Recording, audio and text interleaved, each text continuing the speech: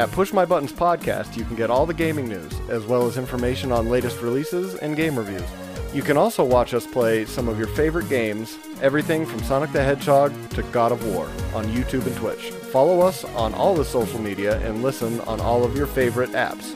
Just search for Push My Buttons Podcast.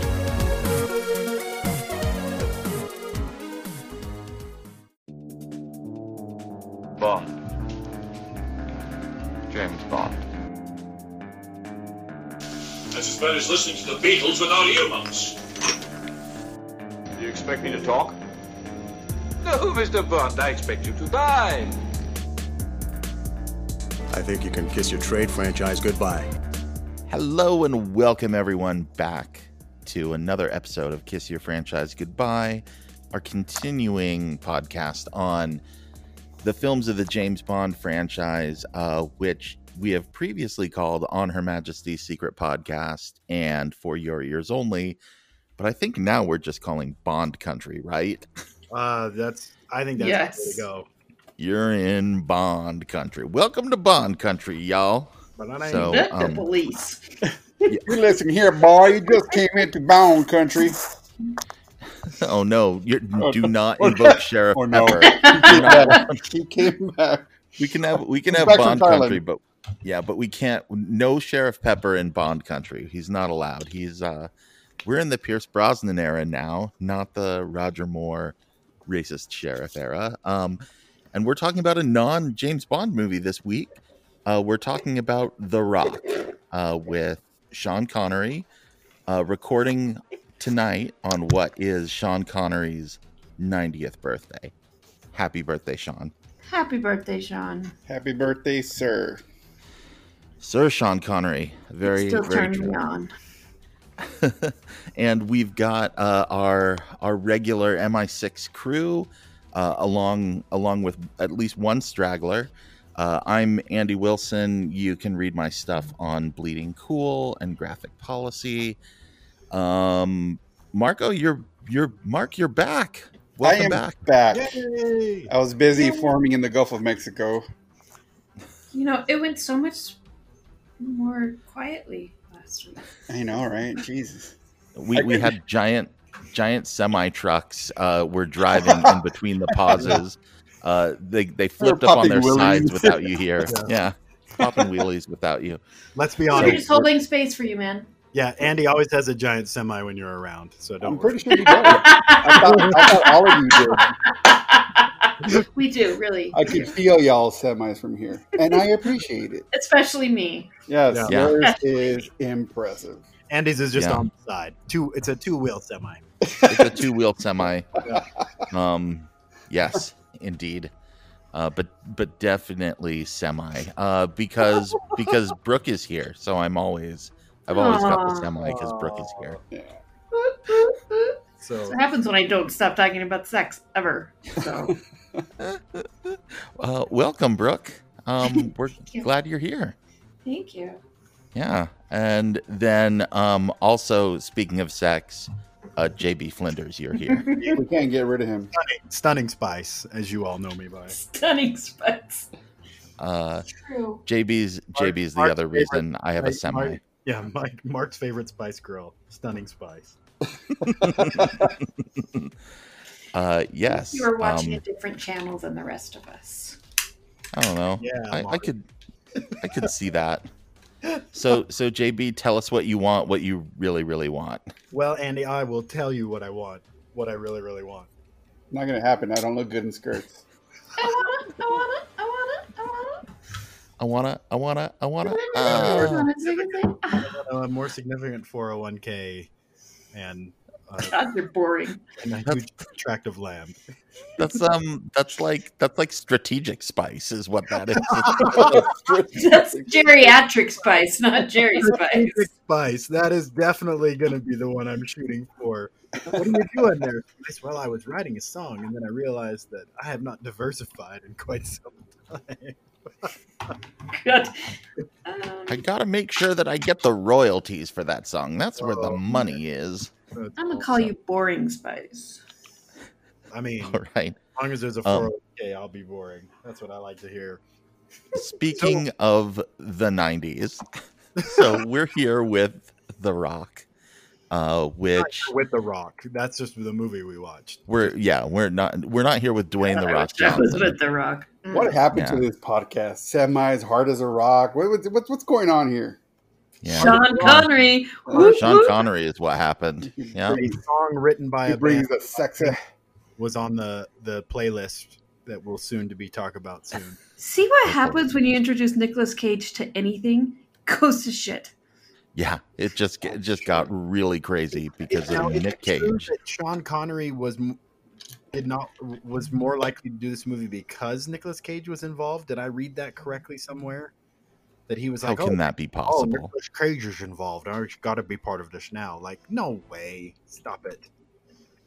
That's not true at all. No, okay, so here's why we're doing this movie. Yes, Sean Connery, but also because this is a Bond movie that isn't a James Bond movie. Right. The basic premise of this movie is, what if James Bond had been imprisoned on Alcatraz in the 60s and then escaped, and then they still kept him stuck in prison somewhere. And then when a group of Marines led by Ed Harris with some really terrible chemical weapons take over Alcatraz, they bring in Nicolas Cage, their chemical weapons expert, and this James Bond guy, whose name is Mason in this movie, not James Bond, and infiltrate the island along with Michael Biehn and a squad of Navy SEALs, and then they have to,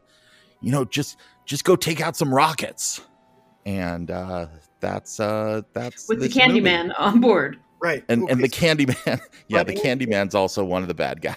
And the rockets are loaded with anal beads. So your That's Bond, Bond. your Bond homages are all over the place, right? Like he uses "But of Course You Are" when he meets Stanley Goodspeed, which he uses in Dinosaur Forever, right? Mhm. He's trained by British intelligence. He's supposed to be the older version. Using anal beads. Like maybe whatever your And James he is Bond Poseidon throughout the entire movie. right. He was supposed to be captured in '62, which is when Dr. No was, right?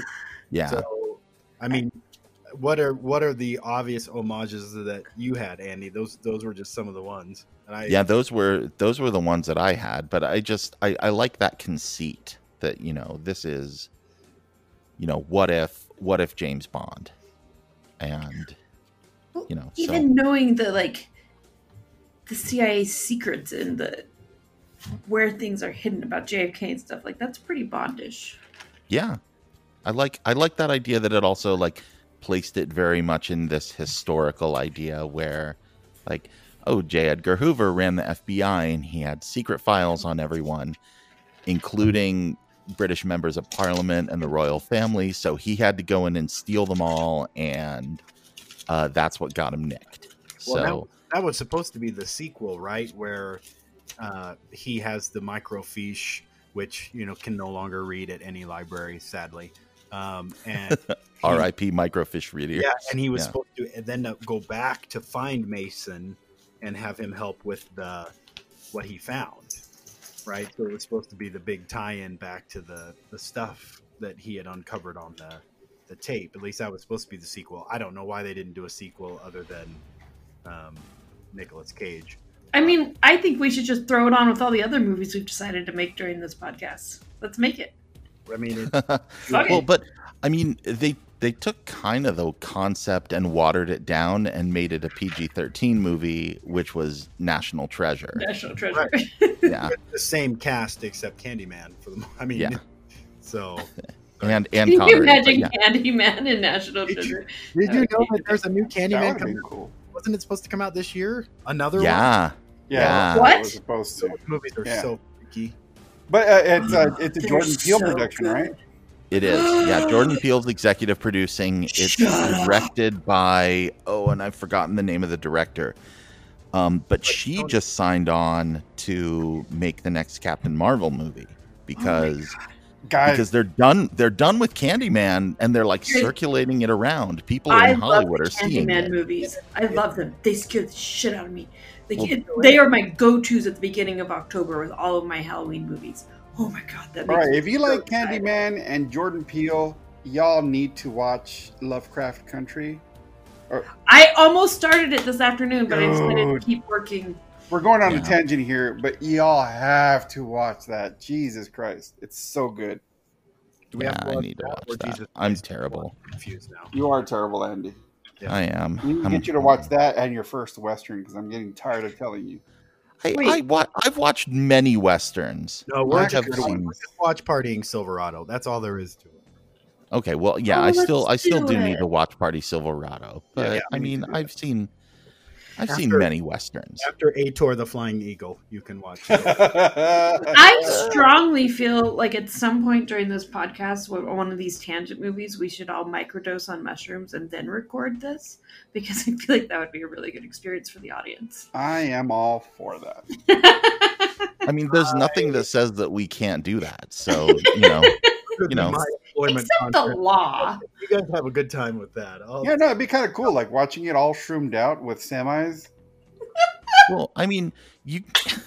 I'm not sure you threw that in there, and I'm glad you caught that, Andy. Before it was I was just going to say, I mean, everyone can bring whatever legal or illegal substance they would like to imbibe before the film. Me and my teetotaling self would probably not watch it with anything, and so I could But be the that's the point, designated is that driver. you have to. The whole point of this is to get Andy fucked up. Operation that's Andy gonna- Fuck Up. I got your That's back, gonna Andy. take some convincing. I'll tell you what, we could start if we started This like is a a goal I took Patreon on, or a 10 years ago. GoFundMe. There is probably a dollar amount that would get me to do that, but Done. okay. We'll just You know. dose you. We'll be like Mama Kath and say, "Welcome to your trip." Yeah, that's why I'm staying my God. socially distant from you, Marco. Like, not only, Can we all microdose and then watch The Fifth Element together? oh my yes. gosh. I feel like we need to start this podcast over because I've got nothing from the first 20 minutes. Okay, quick tangent. I need to tell a story about Oh, the we don't first go on time tangents. JB and I saw The Fifth Element. Oh, Do you so remember this? I have a very strong memory of I this. do remember it, but tell yours because I'm excited. I was having a really, really incredibly shitty day. Dealing Was it my fault? with no, Thank God. it was not. I was just This looking was- at the time frame and thinking, No. This was like you were like awesome at this time. I was having a shitty day because of my dumbass parents and shit that was going on with them. It was a Sunday, and I was just like, I was dying, and so I just called JB. And he's like, let's just get you out of there. And so he came in, he picked me up, which was like, first of all, like a no-no. It's like, oh, good boy Andy's going to go out and break the Sabbath. I know. And you're like, let's just go to a movie. And so we went to the Central Square 4 That's in right. Provo, Utah. If That's folks right. remember this shitty little theater. And The Fifth Element was playing, and you were just like, let's just go see this. And I went from having like a 1 or 2 day to like having a 10. That was just so good. Like, I didn't know a thing about that movie. I was yeah, that was so good. It was I the thought you were going to tell us that JB got handsy. It was Oh, the he might have. why do you That's think how- it was up to a 10? That was It was like You that know, was semis that's what it all was over the 2011. place there. Semis all over. That's the perfect movie for a rotten day, though. There is no better. Yeah. yeah. So I love that movie. I remember for some reason we didn't get that much promo about it, but I had a friend that was working in Cinemark, And I got to see most of the movies in the 90s for free because my friend would just let me in. Nice. And I had seen Fifth Element. We hadn't seen much promo for it, and I figured I'm gonna go watch this. And I remember being blown away, thinking I fucking love this movie so much. I ended up seeing like 10 times. I still love that movie. Anytime it's on, I just watch it. It makes me feel good every time I turn it on. Probably because it gave me a day where I was having a horrible day. And it was like, oh, this is awesome. Yeah. I want to hear JB's recall though. The interesting thing about the Sabbath for me is I spent a lot of Sabbaths watching movies, and sadly not enough of them with Andy, because there was still that restriction of, I was a good boy. You were a very good boy. You really was. You really were. And it took a lot to get him, and again, it was never anything malicious when we just got you out of the house and went and did something fun. It was just like, what else can we do on a Sunday? Well, crap. I think the only thing we can do is, bounce and go watch 3 movies in a row at Movies 8, Yeah. So, well, and the great thing is the movie theaters are empty in Provo on Sunday. So it was like you and me in a theater, and that's it. Oh, that's awesome. So if we'd wanted to get handsy, that would be the place. One of the best memories that I have of when Andy and I would go to films is they always had The Simpsons 4-player. They had it in that Movies 8 forever. And we would purposely go well in advance of our movie time. Play Simpsons for way too long, and then they had X-Men. Remember they had X-Men after that? But we were good enough at it at that point that the quarter would go 30 minutes before you had to jump into your theater. So we always had a really good time. My mom would be like, "Fine, you can go early. Just let me know when you're done," because we live around the corner from that. But we'd take $1.25. And we were good for, 3 hours. 4 hours later. Yeah. It still carries over, if you don't mind me saying, but. Yeah, no. That's great. That's awesome. Music Spice for you there. That was my response. Anyway. I love The Fifth Element. It's such a dark horse. Like, it just came out of nowhere and made the world a better place. Which is funny because all of us, there were so many, the Besson library back then is exceptional, right? Professional, which is one of the most underrated movies. I adore that movie. Indeed. And then you ended up even with District B13, which was awesome. So his library is quite full and of great films. And Andy, it was funny because you were talking about, to celebrate Connery's birthday, what are the best and worst movies that Connery created. And if you go back through his, you're going, man, this dude was in some turds. He was. Yeah. And that's kind of how Besson's library ended up being, where, good intentions with most of his films, but by the end, the library wasn't quite as full as you had hoped when we were kids, and everything was pretty solid. Yeah. But some of those. Speaking of filmmakers with promise, Michael Bay here in his second movie. Coming off music videos, right? Yeah. Started in music videos, then made Bad Boys. One of my favorites. And that was pretty good. And then Never seen and then this movie, The Rock, and it still felt like with this movie, Michael Bay actually had a voice or some sense of authorship. And I have since changed my mind about that I think actually what was happening was that Don Simpson and Jerry Bruckheimer, who were the executive producers, were this is bullshit, Michael. You can't do that. You can't just be explosions everywhere. And he's like, no. So I think it was more they helped rein him in. And then once Michael Bay became Michael Bay Presents, then his movies started getting shittier and shittier. But in this one, he's he's insane, but he's a little bit more focused, and I think it actually like works, even though it's ridiculous. Do you feel this is a ridiculous movie? Do you feel like it was his own press? Because I mean, Andy, you talk about this in some of your reviews on Bleeding Cool. Get into this quite a bit, and more eloquent than I will reference it here. A lot of times you talk about people buying their own press and the shadow version of who they become, right? When they pick a style and become that.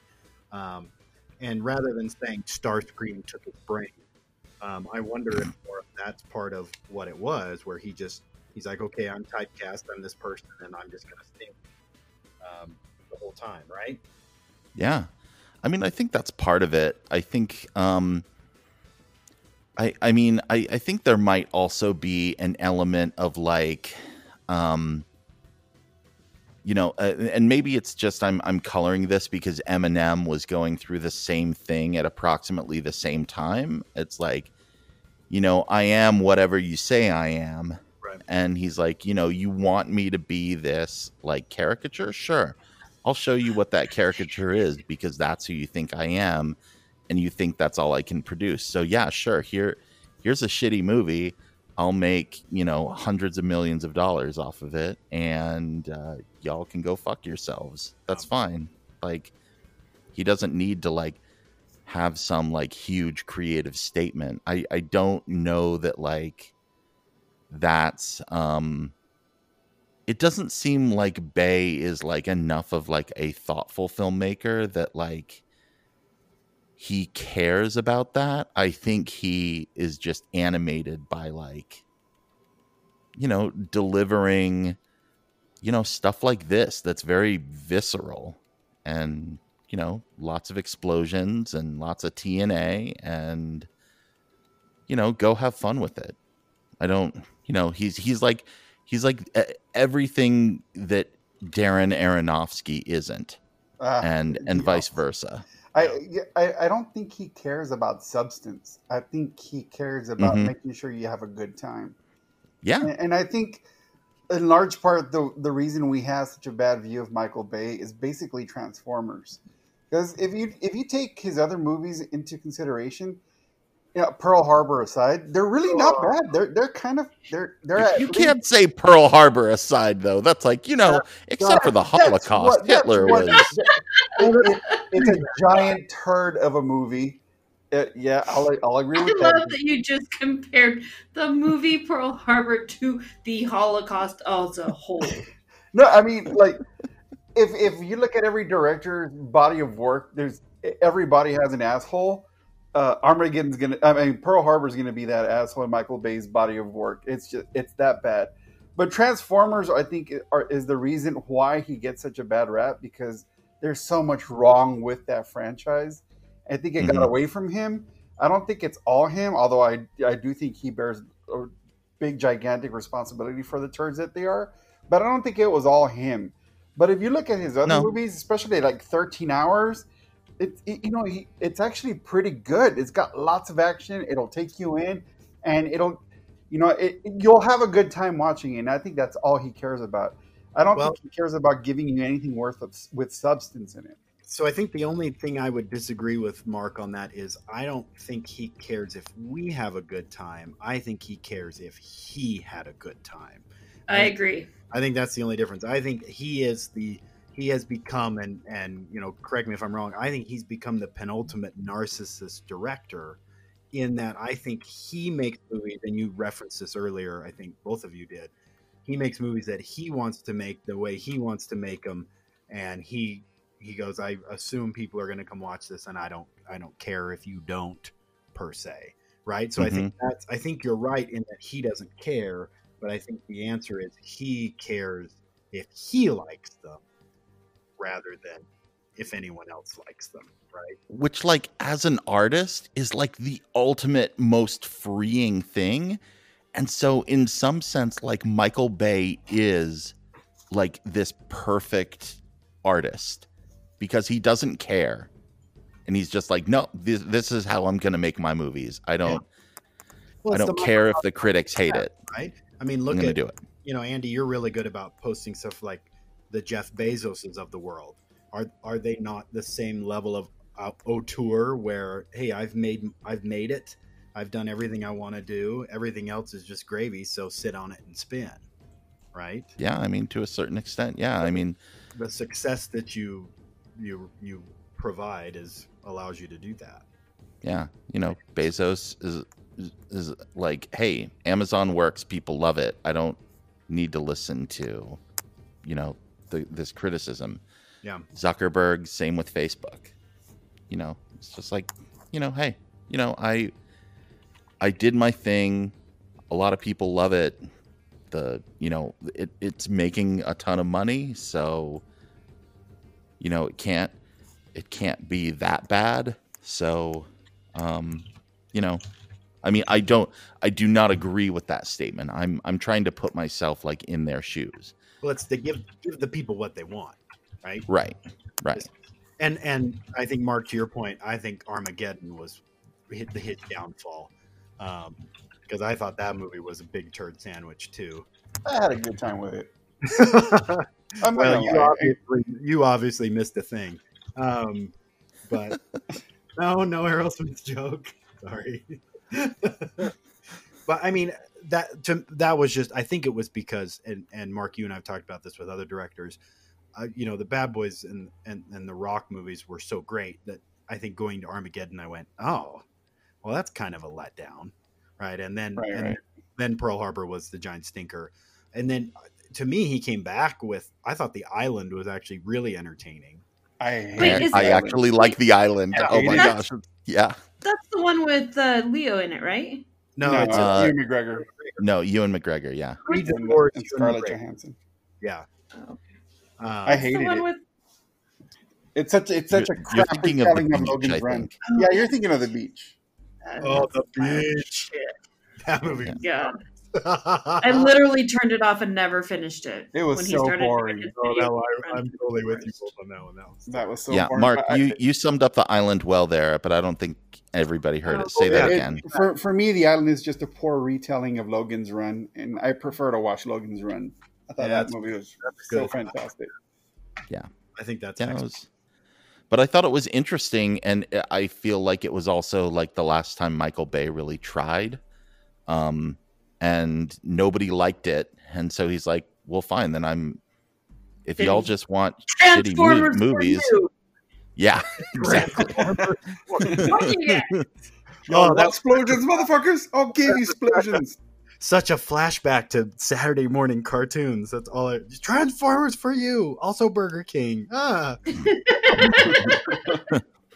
don't want nuggets. Put down those chocolate robots.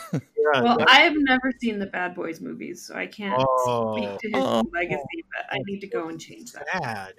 I know. Yeah, they're excellent movies. The new Bad Boys movies might be in the top 5 movies of 2020. Really? You know what's really? Well, think about it, because there haven't been that many releases this year, and it was actually like a good movie. That was a fun movie. Well, so there's no competition. We're going to give the award to you. I don't know, man. I think the other thing that's funny, and Mark, to your point, is not only did was his directing kind of going downhill, but look at what he produces after The Island. Okay, Texas Chainsaw, the beginning. Yeah. Okay. Yeah. Friday the 13th. So he starts doing all the Purge, the new Teenage Mutant Ninja Turtles, all the Ouija movies, but then A Quiet Place. Huh? How funny. Oh, Bumblebee. Huh? Like, after 10 years does he go? Well, all right, I ought to do something good, or it's always funny how they run back into that, Yeah. I will say, though, that Andy also put some other questionable movies in the top running. Yeah, that is true. Invisible Man. My top 5 for this year is horribly questionable. I completely agree. Because I feel like maybe you need more friends and hugs. At least you didn't pick Last Skywalker, so that's fair. I almost said Last Starfighter, which I would have much rather watched. Jesus Christ, JB. I swear to God. I gonna reach to this microphone and punch you in the face. I I'm would have gonna punch you in your semi. the theater. So that would have been great. And Baby Yoda also in that one. I'm gonna kick you in the semi. That's what I'm gonna. It was bounced Michael right. Bay presents Baby Yoda. Whatever I do to your semi, you're not gonna like it. Wow. Baby Yoda transforming into cars and stuff. Yeah, no, that's great. It's the crossover we need. Baby Yoda and Bumblebee 2. So, you know, The Mandalorian and the DeLorean. Who knew? we did it. I feel so confused right now. I am so yeah. Are we I'm so still confused. talking about The Rock? Because We I'm are not now. Let's sure. get back to We The Rock. haven't. We started this thing. That's So- like Mandy. So let's talk about The Rock. Like we talked enough about Michael Bay, I blame and, all the but raging semis. this this movie is redonkulous in Just all like the the right podcast. ways. But it's Um, fun, man. It's so but it much is. fun. And you know, It's so it's much got some fun. serious moments, though. Yeah, it does. Okay, so let's talk it's about well the intentioned. serious moments, which I think all we're- revolve around Ed Harris. Yeah, Yes. I think Mark said well intentioned when we were watch partying it, and I think that's the most accurate statement Yeah. of the movie. hmm Is it's well intentioned. Yeah, well intentioned, and Ed Harris is like actually like putting in a really heartfelt performance here. yeah. He is like he understands what he's doing. He understands the stakes of what he's doing. He's not doing it lightly, but he's like so fed up with the system. And the first scene in the movie is he's going to his wife's grave, and like he has nothing left to lose. And a guy like that, he's dangerous in that situation. I like that. I like that statement as well. This was also one of the first movies I remember watching that seemed like, you know, in the hands of another director, that social conscience might have gotten more play. In some think ways, it's I'm actually unfortunate. glad it didn't, Oh. because I like that Michael Bay just like skims over it, and so we get a lighter touch. So we still get a dick flick out of it. Yeah, kind of, but it's a dick flick with like, oh my gosh, the U.S. military is kind of like the military-industrial complex sucks, right? Yeah, but here's a bunch of explosions too. So I like that. Shout out to David Morse for being named. Was it Major Tom Baxter? Yes, Nice Bowie Yes. homage there. Well done. and David Morse being like the best, the best like serious side actor who's in everything. David Morse is like Johnny on the spot at like for this time period. He's just like, you need a guy, be serious. Like, yep, David Morse, he can do Yeah. it. Kind And of you've got this really great supporting cast with him too. Yeah, that's That's what we're talking about. Is there anybody that's not in this movie that we remember paying attention to when we were younger? Like everybody's in this film. Yeah. Even like the unnamed guys. It's like, you know, Mark and I were talking about the lack of Latino representation in this movie, We had that one guy. which is real. But the one guy, it's like, oh, that's the guy who's in Clear and Present Danger too, who we can't remember his name. But it's that one guy. And we're like, oh, I remember his character's name. I just don't remember his name. yeah. Sorry. So, but well, because he had like one line in this movie because, you know, Latino representation. But he was there, and he was, you know, he was cool for like the 1 or 2 scenes he was in before he got killed. But yeah.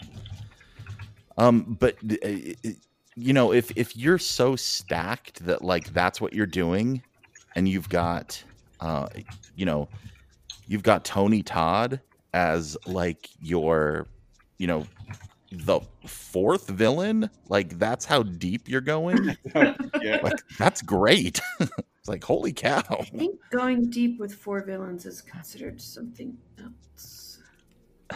what's that called? Is that called an Alcatraz Bay? It's like Alcatraz steamer. I think that is the literal dock of the bay right there. Yeah, so we had a dock of the bay the other night. Holy cow, man! Four of Yes, y'all? Wow. It's Tuesday. Let it go. yeah, four villains deep, and before him, yeah, you've got John C. McGinley, Mr. Scribb. who was Dr. Cox on Dr. Scrubs Cox. as the third bad guy. So it's like, wow, you got a lot of badass Marines in there. I was watching this with my daughter, and she was like, "That's the second movie where he's a bad guy in the military." I'm like, "Yeah," because we went through this for like about 3 days where we were watching nothing but Vietnam movies, and he comes out in Platoon as one of the Dick Marines. Oh, So she like made that connection. She's like, "This is the second movie where he's just a bad Marine." I'm like, "Oh, yeah." Yeah, I can't believe you watched this and Platoon with your daughter, though. Like, Yeah, well, what were we watching? Where I said, "You know what? It's time for you to learn about Vietnam." So we saw, my gosh, dude, we saw Platoon, we saw Full Metal Jacket, Hamburger Hill, and We Were Soldiers. what? I'm gonna call Child Protective Services on you, Mark. Oh my God. Can we You go back guys- to your intro statement though? It's time to learn about Vietnam. Yep, Down in exactly. front of Hamburger Hill, young lady. Let's Well, Agent Orange, fire it up. you need to know why people hate us. Have any of you watched the True TV series I'm Sorry? No. Is that the This name? is- Sorry, or was that the title? That's the name of that's the title. In one of the episodes, the mom, she's a hysterical comedian. She sits down and she starts watching The Sound of Music with her daughter, who's like 3.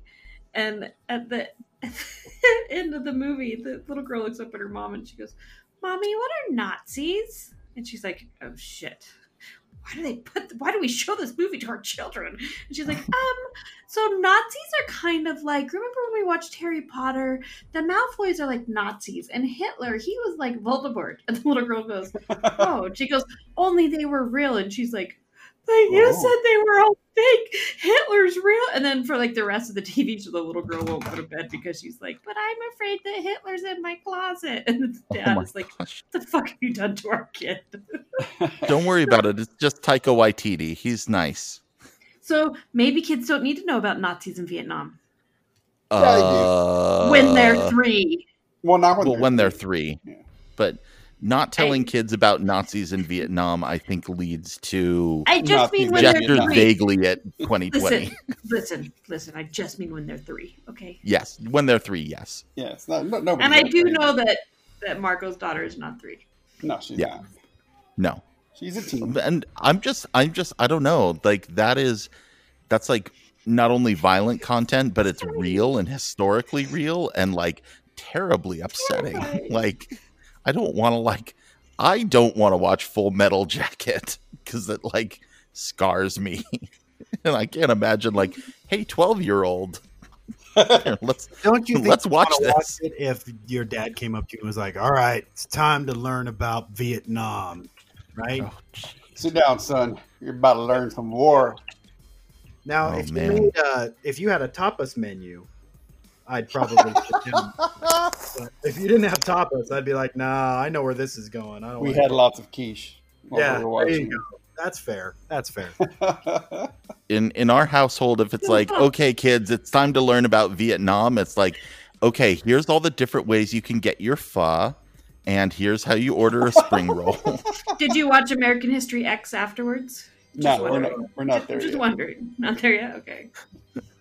Well, even No. I'm not there again. Yeah, That's No, not until that- she's 14. All that's right? gonna be a Just calm while. the fuck down. Yeah, that's gonna be a good while. Yeah. That's crazy shit. Anyway. But Oh, yeah, so The Rock. anyway, The Rock. So, Um yeah, Dr. Cox in the Rock. Probably good for not having Melissa here, because Melissa would be like, "Will y'all just shut the hell up so we can talk about this movie?" That's why she's the returning champion. Well, let's I talk know. about Vanessa Marcel. Hello. Okay. Who is Nicolas Cage's girlfriend. Yes. Who is not Claire Forlani.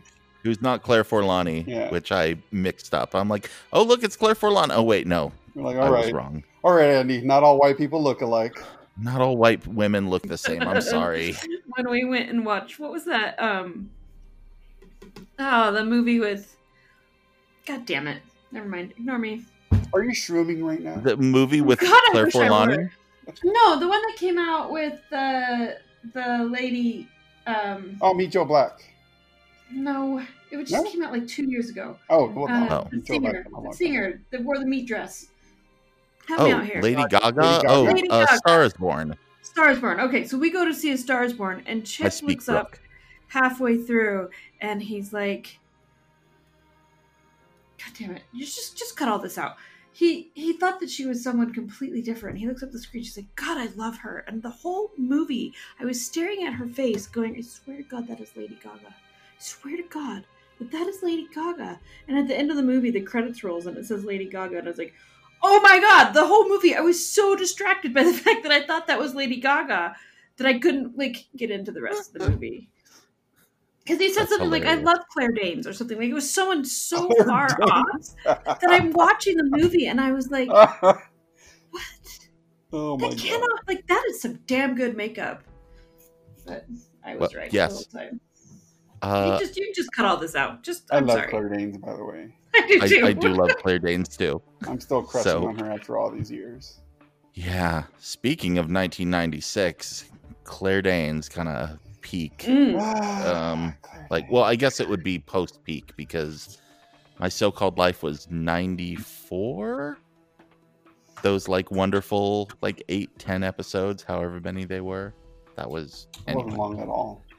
Yeah, a couple of years after, but still, yes, still crushing on Claire Danes at this point. Yep. Still crushing on Claire Forlani. Yep. But who is not Carla? What's her Not name? Vanessa Marcel. Those are two different people. Yeah, but Romeo and Yeah. Juliet came out in '96, and that was a Yes. damn good movie. with Mhm. Claire Danes in that. Yeah. Yeah. Yep. Oh, there's also this movie called The Rock that came out that year. Oh yeah, Yes. that one.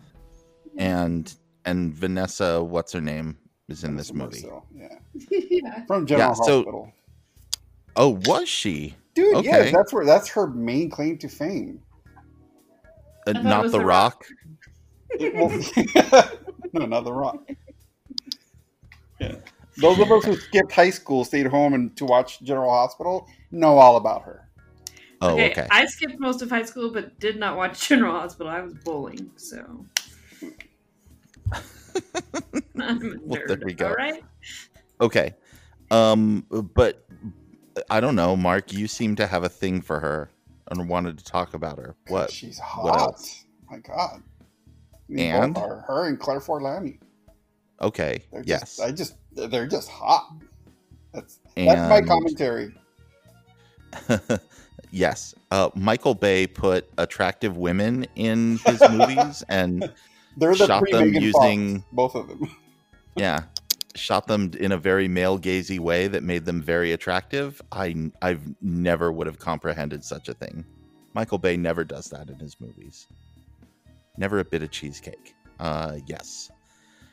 They're great though. Yeah, I agree. And I mean, but that brings us to, okay, I mean, I guess we can go through some more of the supporting cast. I want to talk for a second about John Spencer as the head of the FBI, because I love him. I'm a huge West Wing fan, obviously, and Right. R.I.P. John Spencer, gone too soon, and still John very Spencer, sad about who that we actually lost him. Had people calling from the other hotels when they were filming that scene because they legitimately thought someone was hanging another person off of the hotel balcony. Oh no way! Way. Wow, that's funny. crazy. But he's so good in this because he's such a likable guy, but he makes a really good heel. Yeah. Yeah. And it's very specific what he's doing. He's like, I'm very serious. I'm just doing this job, but there's some history between him and Mason. Yeah. Love that. kind of like what I want is not the sequel to this.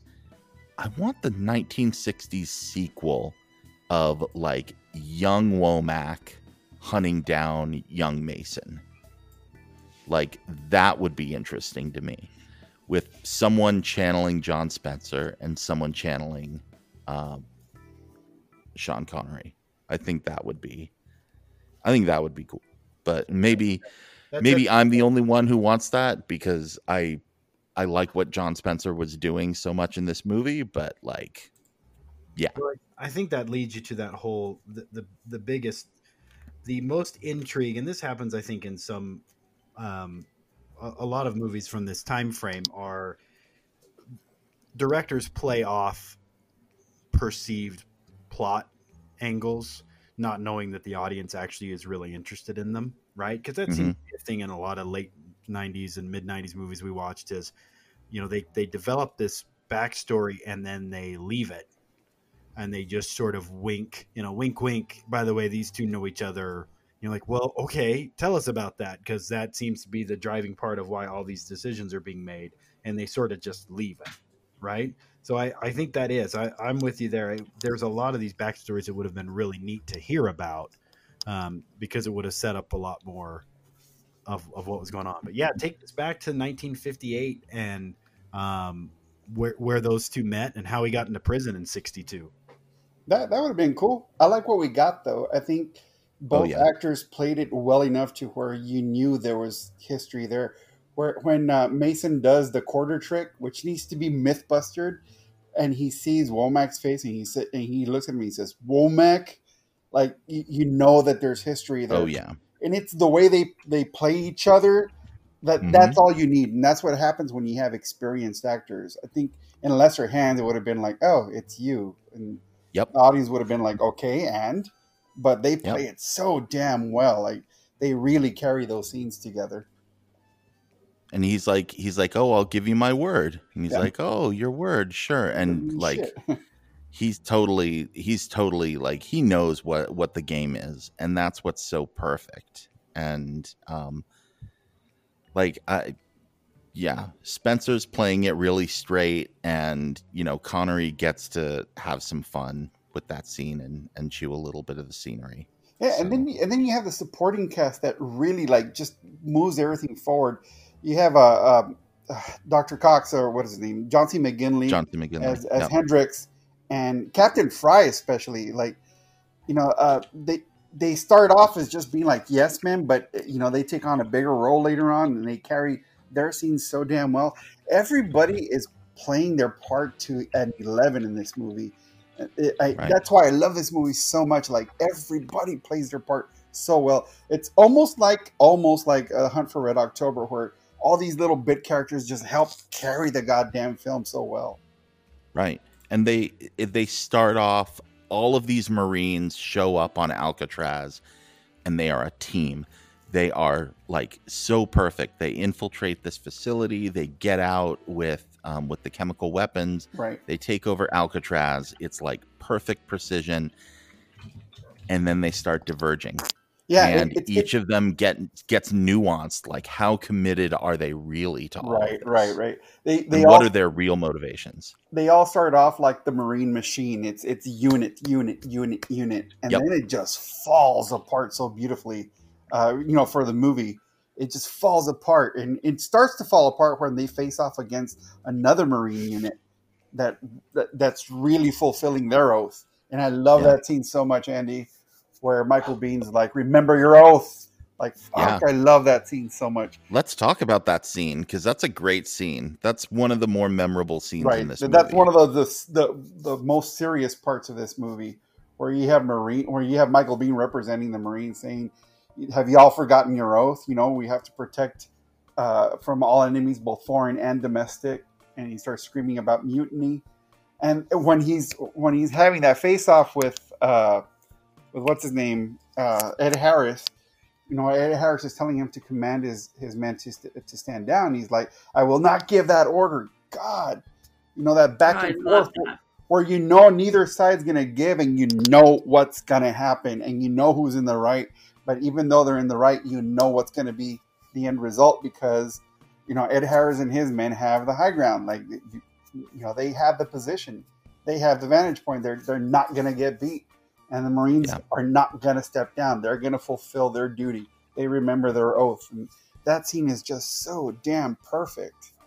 Right. And to clarify, I don't want to get angry letters from people in the Navy. They're Navy SEALs. Michael Biehn and his team are SEALs. Navy SEALs. Yeah. My bad. Yeah. No. Important difference. Do we think people from the Navy SEALs are listening? Maybe. I don't know. I hope so. Because that's the part of this podcast you're going to get a nasty letter about. We're not doing mushrooms. We're... Hey, I don't know, like retired Navy SEAL people might be into us doing mushrooms, but I just, if we're going to write off the entire state of Montana, I do not want to piss off Navy SEALs. Please. So, we can write off Montana. No, I'm kidding. We love you, Montana. All 5 people who live in Montana. Yes. I'm going to Montana. Wonderful. What are you going to do Labor in Montana? Day. I'm going to Montana. We rented an Airbnb. I hate you. It's one of the 5 states I haven't been to, so we're going to Montana. Montana's wonderful. That's great. I'm going to try to dip up to North Dakota and cross the second one off the list while we're there. I so want to go because I started watching Yellowstone, and I highly recommend that to folks. If you have access to Peacock, watch Yellowstone. So good. Now I want to go to Montana and see if there's any dead Russians over there. Because of my mother. Yeah. Well, Brooke, where are you going to be in Montana? Because depending on, I love check Bozeman. your map because North Dakota I know it's is 7 hours away. I get it. Oh damn! I've checked the map. It's about 6 hours. I have checked the map, but yeah. But I mean, in what other circumstances am I probably ever going to be within 6 hours of North Dakota? Go on a random trip to go to Yellowstone, and then while you're there, go to Fargo and say, oh, I went to Fargo. That's true. It's funny looking. How do you mean funny looking? I'm going to be there for 4 days. Okay. Well, I mean, if you want to spend one of those 4 days in a car, then go for it. Just scenery, right? it is beautiful. I know. It is really beautiful up there, but I don't know. I love Bozeman. Bozeman is a really wonderful town. It is awesome. Are there grocery stores there? We're trying to. Oh yeah, Bozeman is like a totally normal place. It is. It's kind of hippie. It's more like Boulder or one of those places. It's got like a Park City vibe. It's got like a really vibrant side. So I'm never gonna want to come home. That's what you're saying. Like the Montana. Yeah, probably. Got the I feel left out, man. I'm the only one who hasn't been to Montana. I haven't either yet. Well, you're gonna go there. But... You'll be left out in 2 weeks. Sorry, Italian Sam Neill. I want to raise. They don't let Italians into Montana. You need papers. They don't let you travel state to state anymore. Can't go to Montana. Hey, we gotta go to Montana. What's the problem? Yeah. Sorry, I did it again. I'm gonna stop talking. I'm gonna stop distracting us from the movie that we're actually talking about. What would this podcast be without weird random bird walks? We would have talked about The Rock for more time, which is anyway, but that shower scene with Michael Biehn and the Navy SEALs is absolutely spectacular. Like, I will not give that order. That's when we get to favorite lines, that's one of my favorite. That could be in like the top 10 lines of this movie. Absolutely. Yeah, like no one. Top 5. Top 5. Yeah, could be your number 1. If you take, and I know I mentioned this when we were doing our watch party. Is that while Hunt for Red October is one of those movies that made me want to join the military, and like Top Gun did the same thing. This is a movie where it made me start to be scared about what ex-military people are capable of. Mm-hmm. Yeah, so it's one of those things that kind of drove me when I was watching this movie. I was like, "Oh crap, those folks! Some of them can be a little cray, man." Yeah, it definitely. So when 5 years later, when I started hearing about us using like ex-military private contractors to like do stuff in Iraq and Afghanistan, I'm like, holy crap, this is bad. Like that is not to be trusted at all. At all. But yeah, you're absolutely right. So yeah, that stuff scares me. But like I said, it also, you know, shows that like our giant military is not necessarily to be trusted. That, you know, we leave people behind and we don't account for that stuff. No one is accountable. You know, we just get like the glossy version on TV. And like I said, I like that. That there's that patina of, you know, a message in between the explosions and car chases. So yeah, I still really dig that. And, you know, and this season, or excuse me, this scene is what sells that. Yeah. That shower scene is absolutely the thing that sells that.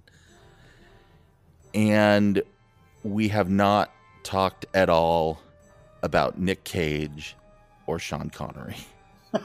So, oh my gosh, Nick Cage, these two guys.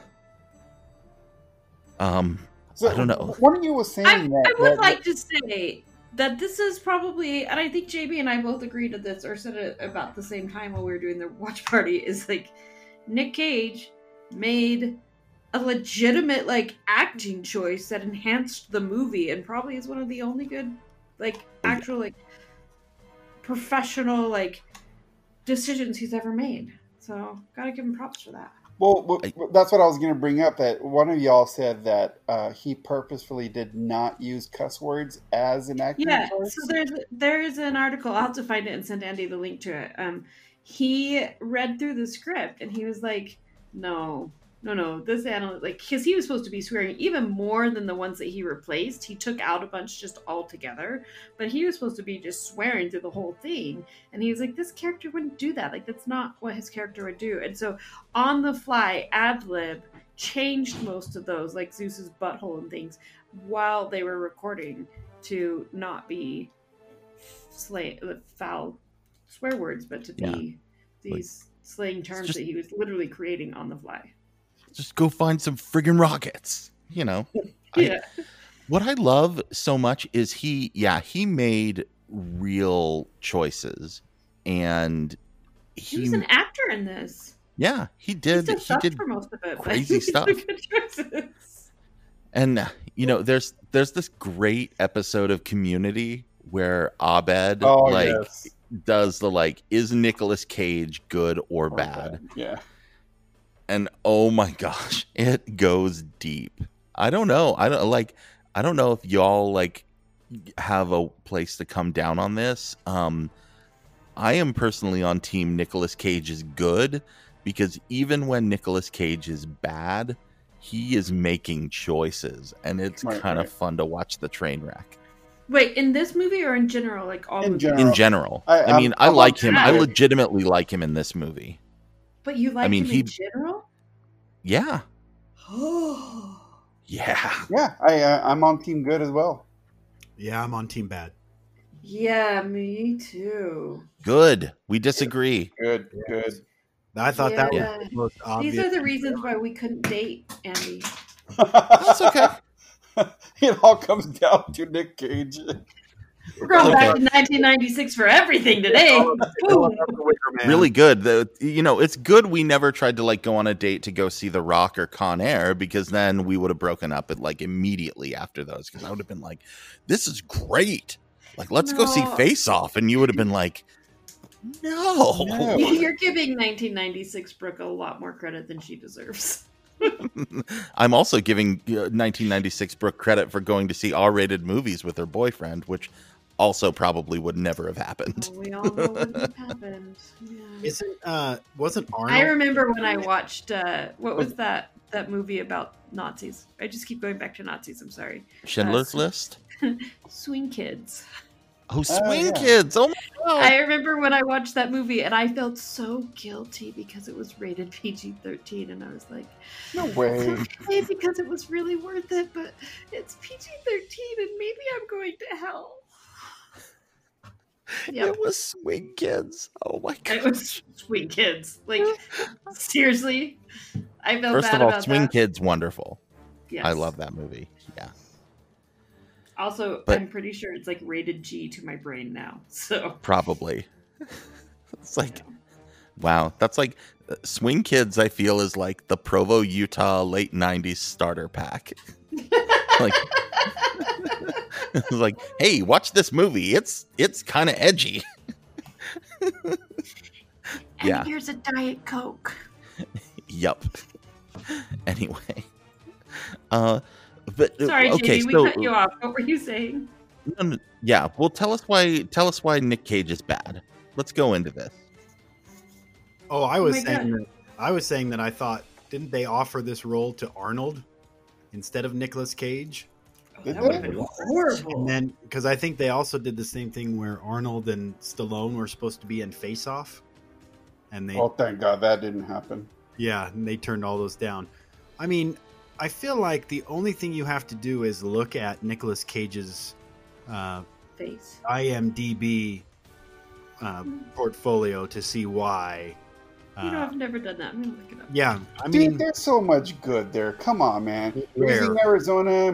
Moonstruck, not because of him. Adaptation. But there Adaptation, are a lot uh, of movies that succeeded. Leaving Las Vegas, In lieu of on spite Air, of City him. of That movie Angels, was so Snake Eyes. I bad. love Snake Eyes, dude. Oh, you've No, got the well, I disagree there. No, I really dig it. I Are really you just dig it. trying to upset us? Are you on mushrooms right now? Like, I feel like something else is going on here. Dude, Don't Carla understand. Gugino is so awesome in that movie. I don't care. Okay, what but anybody not says. Nicolas Cage. He's So he's good, got- man. he's got He plays the part he's supposed to play. He's got 106 movies on here, and You don't get to 106 movies being a shit actor. 5. Yeah, you do. That's not true. Oh, Have yeah, you met you- Brendan Five of Fraser? these- I know.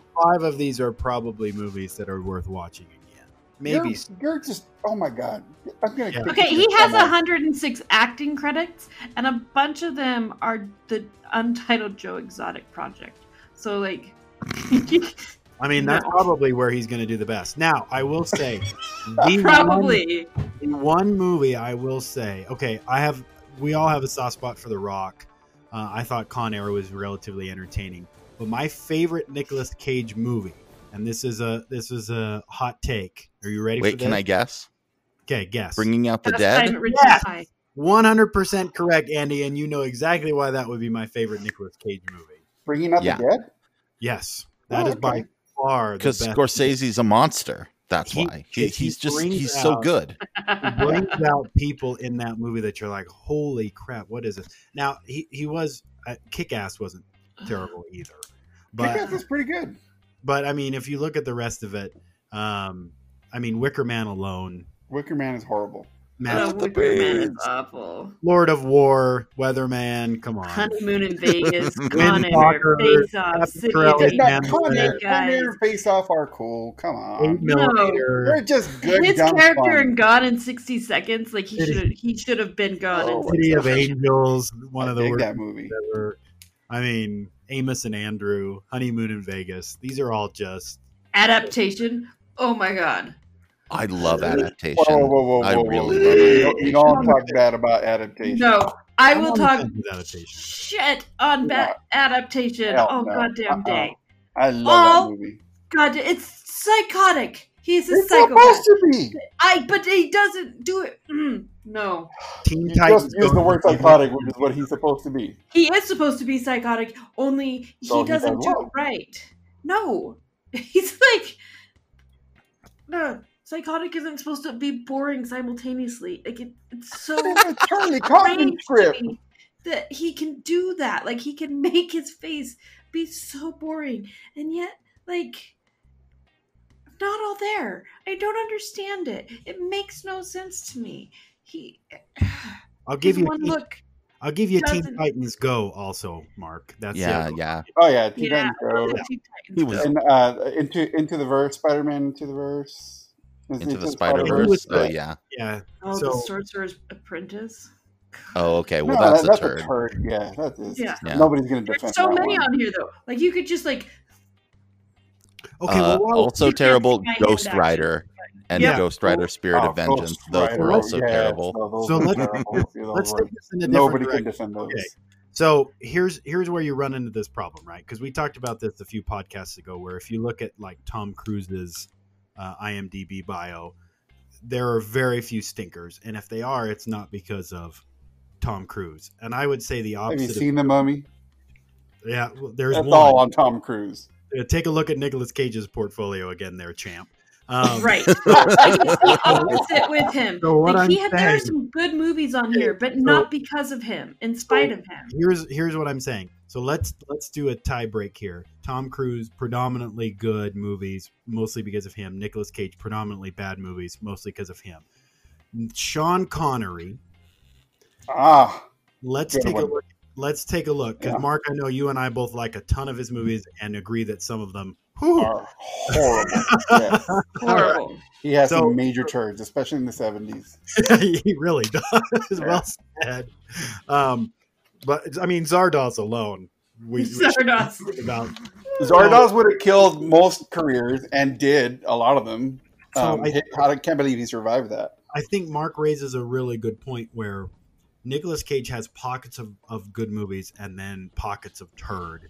And I think that's probably more common in actors than the Tom Hanks, Tom Cruise sort of, we just pick really good films for ourselves, right? Right. So I'd agree with that. So to Mark's point of view, look at, you got Diamonds Are Forever, and then you've got 8 years of, wow, are you serious? Like Zardoz, The Man Who Would Be King, Robin and Marion, right? Then you come back to Time Bandits, which saves his career to me. And Outland was pretty good too. Yeah. I didn't mind it. I mean, it had its moments. Highlander, Name of the Rose, Untouchables, Presidio, right? So then he's back at it. Indiana Jones, Last Crusade, Red October, right? Then he's in Robin Hood. Okay.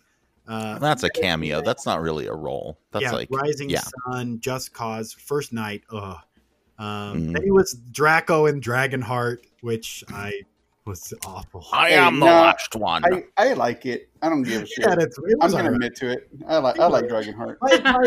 By then though, it's Connery, right? By the Yeah. 90s, it's just he's grandfathered. He's in. just being Connery. So I think, Mark, to your point, 60s Connery, tremendous. 70s Connery, wow. Horrible. 80s Connery, welcome back. 90s Connery, basking in my glory, right? Yeah. Because there's some terrible movies in here, but not because of him. Like Rising Sun and Medicine Man, not my favorite movies, but he did well, right? The Avengers, but Oh my gosh, the poor Avengers. That was horrible. But he was really good, right? So I think, Mark, you're right on. Where Nicolas Cage, same thing. Early Cage, great. Then there was the slow period. Then there was Action Cage, which was great. Then there was whatever Cage, right? And then there's Animated Cage, and he's back, and we love him. So That's the only way his face gets any animation. I think that leads to what Andy wanted to ask at the beginning, which is for Sean Connery's birthday, right? Yeah. What are y'all's best and worst Sean Connery films? And Andy, do you want to start? Because I feel like you already have. I mean, yeah. Can I just say for 1 minute, it's really weird to me that JB is the one keeping all of us on track right now. Yeah, good job, JB. I'm the one on the time frame. That was well done. Yeah. I'm the only one with the time constraints. That's why. Sorry about that. Okay, there we go. Worst, The League of Extraordinary Gentlemen. Oh, well said. I don't think it's the worst. It is horrible though. I will put it down as the worst because because there was no need for him to come out of retirement to play Alan Quatermain. But was his performance really that bad as compared to Zardoz? Yeah, like over Zardoz? We're talking about performances, not the content of the movie itself, because he has no control over direction or editing. I I think I would rather watch Zardoz again That's crazy over talk. League of Extraordinary Gentlemen. That's I crazy. genuinely thought maybe you were talking about a different actor because I didn't understand how you could pick anything besides Zardoz. Yeah. So I didn't. Yeah. So There's, No, there's I just- at least depth to Alan Quartermain as a character that he brings to the movie. The movie's horrible, but he does bring some depth to it. In Zardoz, even his reactions. You just think about how that movie ended. Oh my God, everything about it is horrible. it is. I mean, it is horrible. But what I'm saying is, I like League of Extraordinary Gentlemen even less. Like Did you do Zardoz mushrooms is while you a watched Zardoz? notoriously bad movie. I'm saying League of Extraordinary Gentlemen is worse. I Is- disagree That's all I'm with that. saying. Okay, so what's your best? So yeah, you can disagree. Best. It's so hard because if I go classic Connery, if I'm going for performance, I'll probably do From Russia with Love. Right. But if I'm doing if I'm doing like content, then I'd probably go Goldfinger. If I'm doing later Connery, probably Untouchables or Last Crusade. I think So those are the Yeah. top, those are my top three. I think Last Crusade is his most enjoyable role, Untouchables is his best, and Goldfinger is his iconic role. Right? Even though Red October, I mean, the Russian Red October is great too. Yeah. but the Russia thing is what gets me, right? hmm So, and then you've got the ones from the childhood. See, I really liked. They're not my super favorite, but I thought he was great in From Russia with Love, or from the Russia House and Anderson tapes. The Russia House is great. I mean, because he's so good in those kind of like those really slow thrillers from the 70s. The 70s vibe, because I thought Rush House was, even though it was like 1990, it was a much older vibe, right? So I thought he was great in both of those. And so yeah, Mark, I'm with you on that. I think some of those sort of slower spy films he was really good into, and not Darby O'Gill. Guys, I'm going to give an unpopular opinion here. I don't even think his Bond work is his best work of the 60s. There's this movie, if y'all haven't seen it, called Marnie. It's an Alfred Hitchcock movie, and he plays a heavy who's an actual rapist. Like, he puts in some work there, man. Like, y'all have to see it, and I think that might have been his best work in the 60s. But I'll take The Rapist for I'll 500. take The Rapist for 500, Alex. But for me, his best work ever was at the end of his career with Finding Forrester. That's mine. Yeah, I love you, Marco. You're the man now, dog. you're the man now, dog. If you haven't seen this movie, do yourself a favor. He himself has said that it's his favorite role, and it's my favorite role because he brings just so much to that movie. There is so much emotion that he shows in this movie. And it's so beautiful. The message of the movie is fantastic. Punch the keys. It's Yeah. one of my favorite movies of all time, and it's my favorite with him. As for the worst, it doesn't get any worse than Zardoz, y'all. It just does not, because he's not even phoning it in. His reactions to other characters are off. He's just very odd throughout the entire movie. Like, he's not even sure what he's supposed to be doing. That whole movie just makes no sense. It has to be one of the worst movies ever made, and that's definitely his worst. Yeah, I agree with that. I have Zardoz as his absolute worst, and there just isn't. There's just anything even close to it. Did you have Finding Forrester But too? I had Finding Forrester and Untouchables in I my know them. top for him.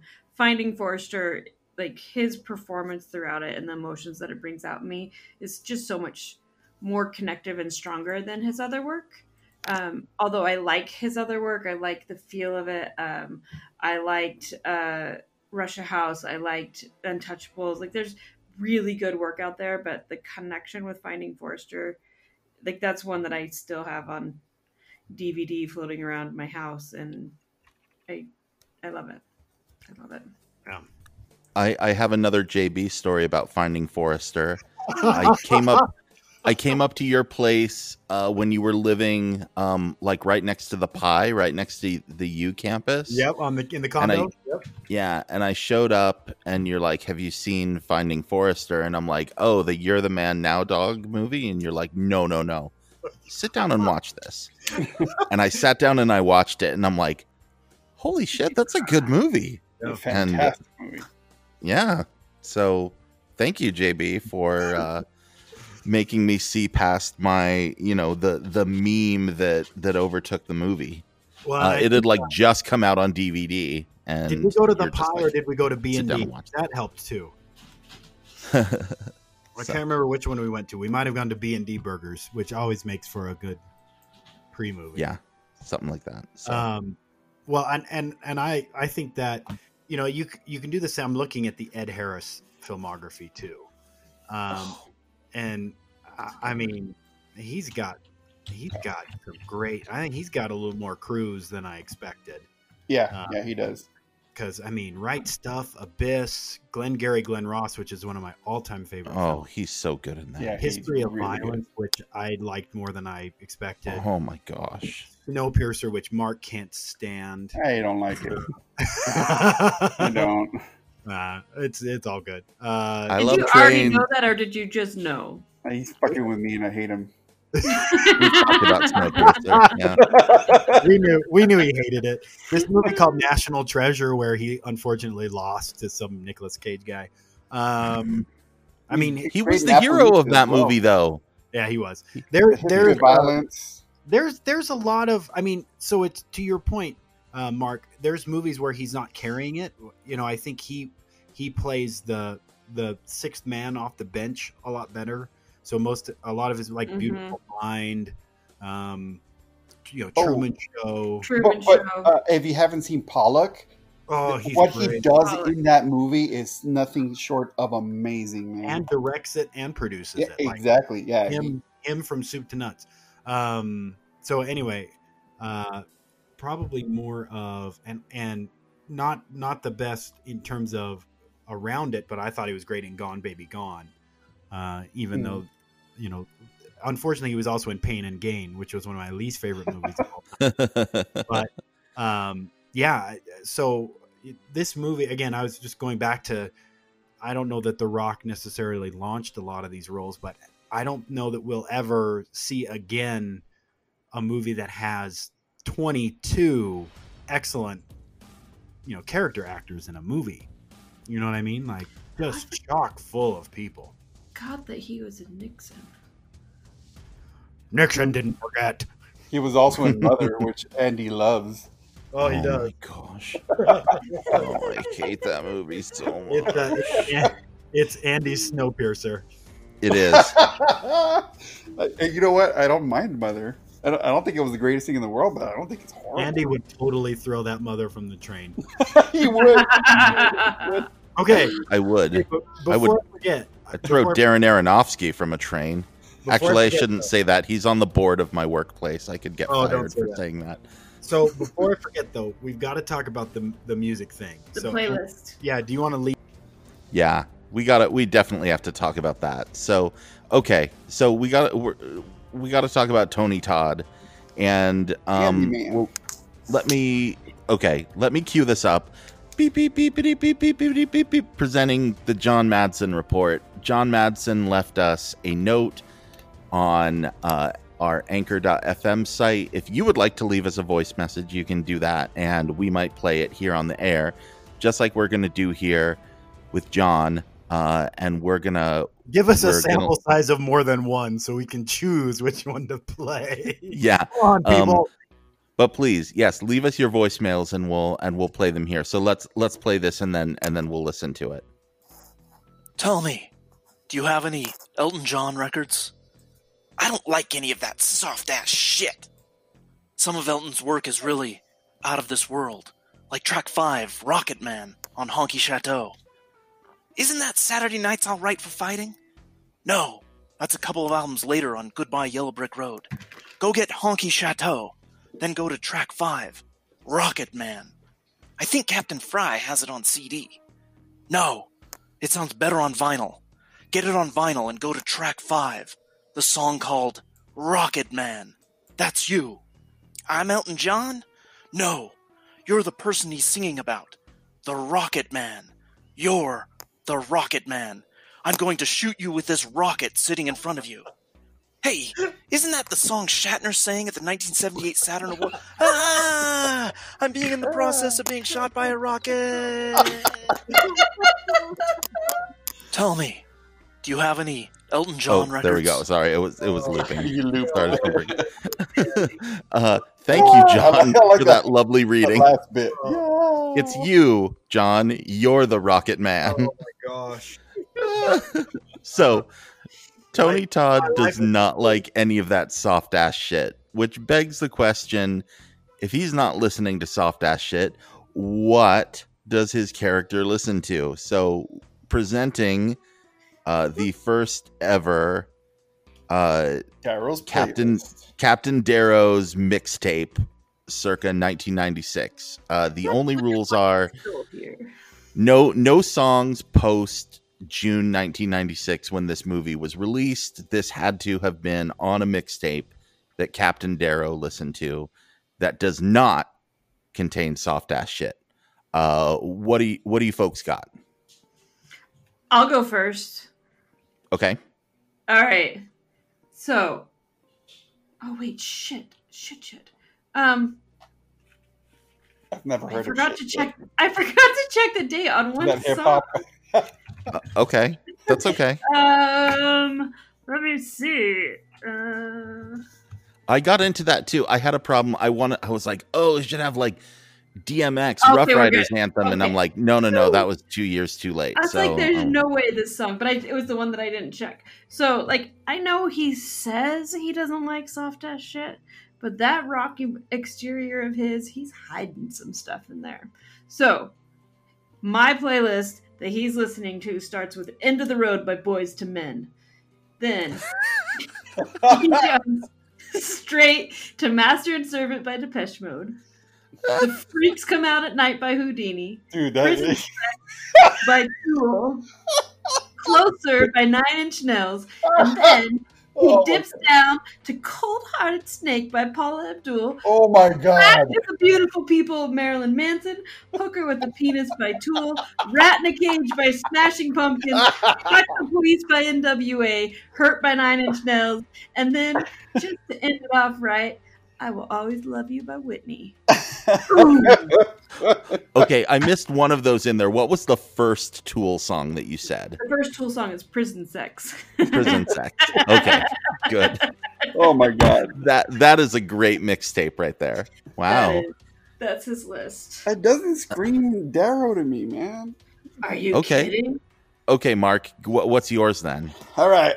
My mix CD for Mr. Darrow is Shoot by Salt and Pepper, Juicy by Biggie, You just made me choke on my drink. Panic Zone by NWA, Damn It Feels Good to Be a Gangster by the Ghetto Boys, Oh, that's No Diggity by Blackstreet, Fuck the Police by NWA, Poison by Belle Biv DeVoe, Straight Outta Compton by NWA, and we're going to wrap it up with Gin and Juice by Snoop Dogg. All right. well, that's pretty a soft list there, Marco. Dude, come on, man. No, that's a Wow. We're pretty. talking some OG rap, man. What's he doing? Going to the club with his bling on? Like, nah, Yeah. man. Oh. I don't see him doing Y'all had way more than I did. I only brought like 2 or 3. So that's, I don't know, JB. Do you want to go, or should I? You know, it's really funny because I actually found a list of some of the songs that he's tweeted about. Oh, no way. Oh, really? No That Tony way. Todd actually Yeah, has tweeted about. He is a huge rock and roll fan. He loves the Beatles. He loved Rock My and man. Roll World, which is the one I would have brought because I think that's perfect for him. Heart and Bones by Paul Simon.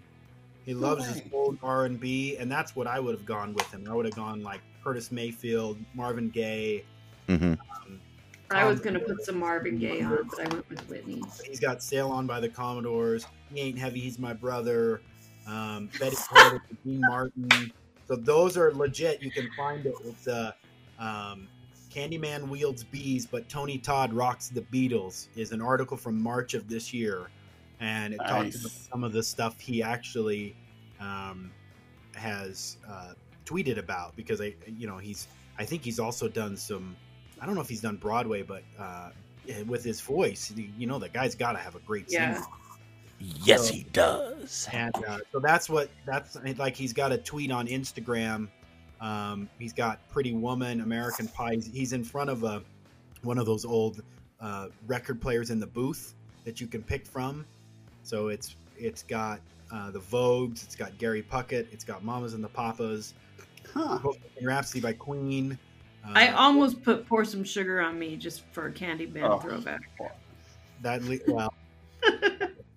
Pretty Woman, it's got the Beach Boys. Anyway, so the Tony Todd in real life, apparently a big R&B rock and roll kind of guy. So that's probably what I would have brought about that. Wow. That's funny. When Chip and I started dating, he used to say, he still says it all the time. He's like, heavy. He ain't heavy. He's my brother. And every time he says that, I look at him and I'm like, I just don't get it. I just don't get it. I know it's a song. I get that part of it, but that's funny. That's on his list. Okay. So I do have some stuff that is a little bit softer, but I think would probably still be Darrow approved. Rick James, Give It to Me, Baby. Nice. The Jam Band, You Dropped a Bomb on Me. Oh, damn. And Dr. Dre from the Friday soundtrack, Keep Their Heads Ringing. Nice. Nice. Just because it's the most product placement of any song ever. He talks about Colgate. He's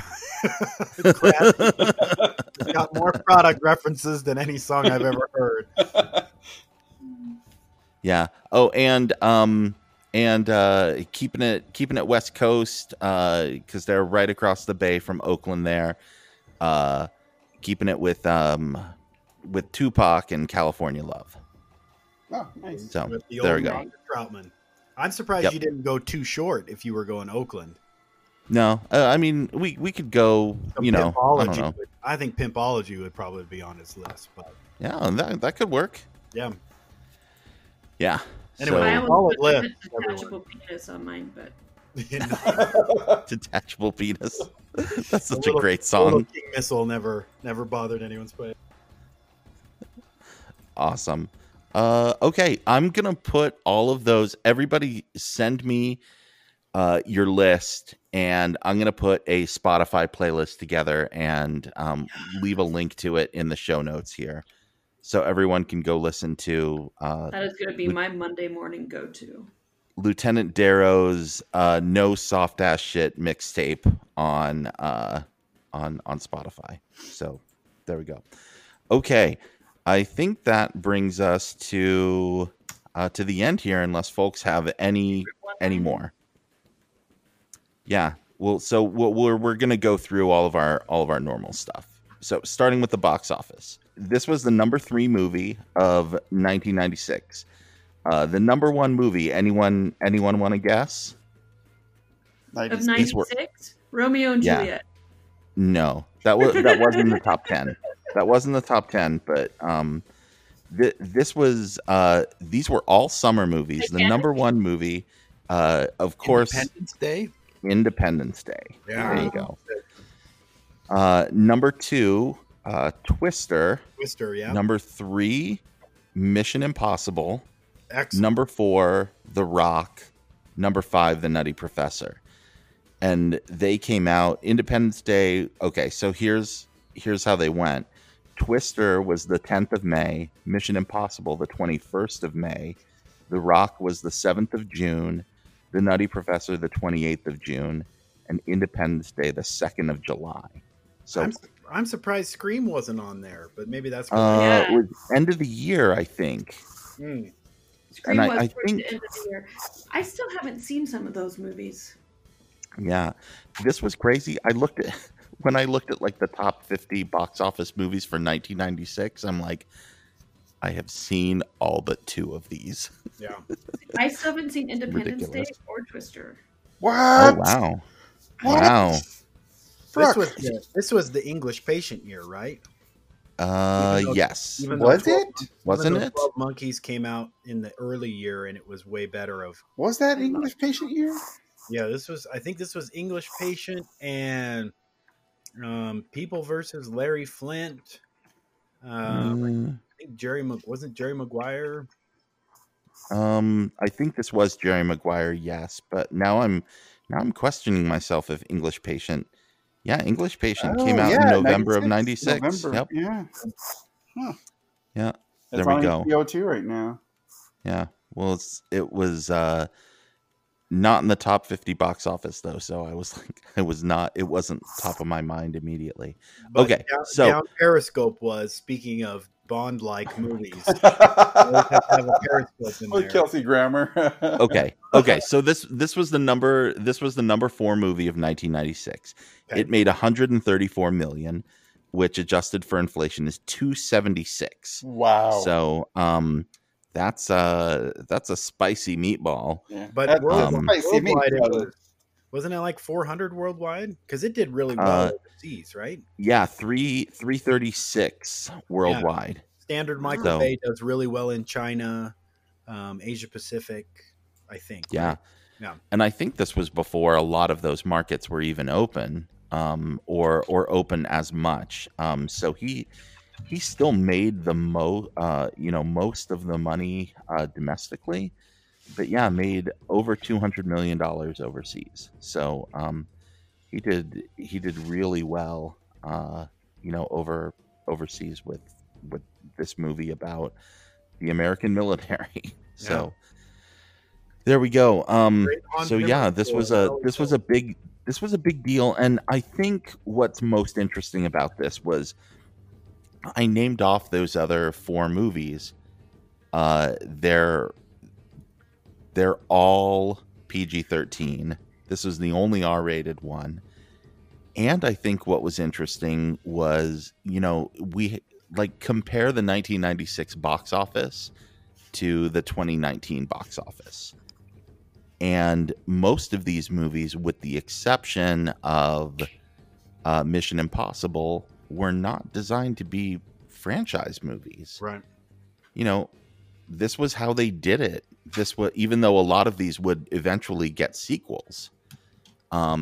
This was, you make a movie and it's a big tentpole blockbuster, and that's where you make all your money, and that's it. You don't have to, it's not about merchandising. It's not about building an expansive movie universe. It's not about making 7 of them. You just make a single movie, and that's it. And that's good enough. Right. And that's crazy that we've changed so much that they made this movie for $75 million, made 330.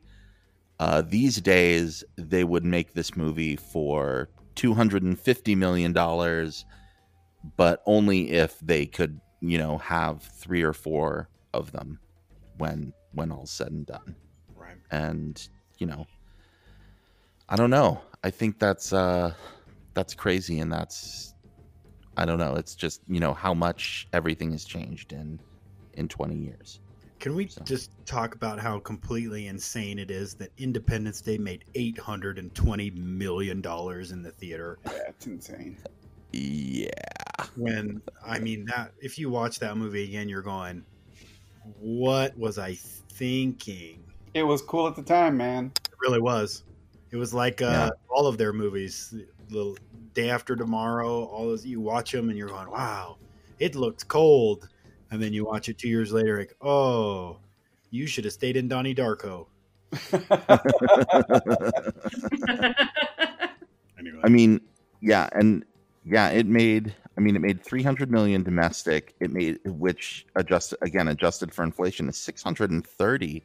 Yeah. That would have still been like the number 3 movie last year if Independence Day had come out last year. And that's up against like The Lion King and Avengers and all that other stuff. So that's crazy. Everybody went and saw Independence Day multiple times.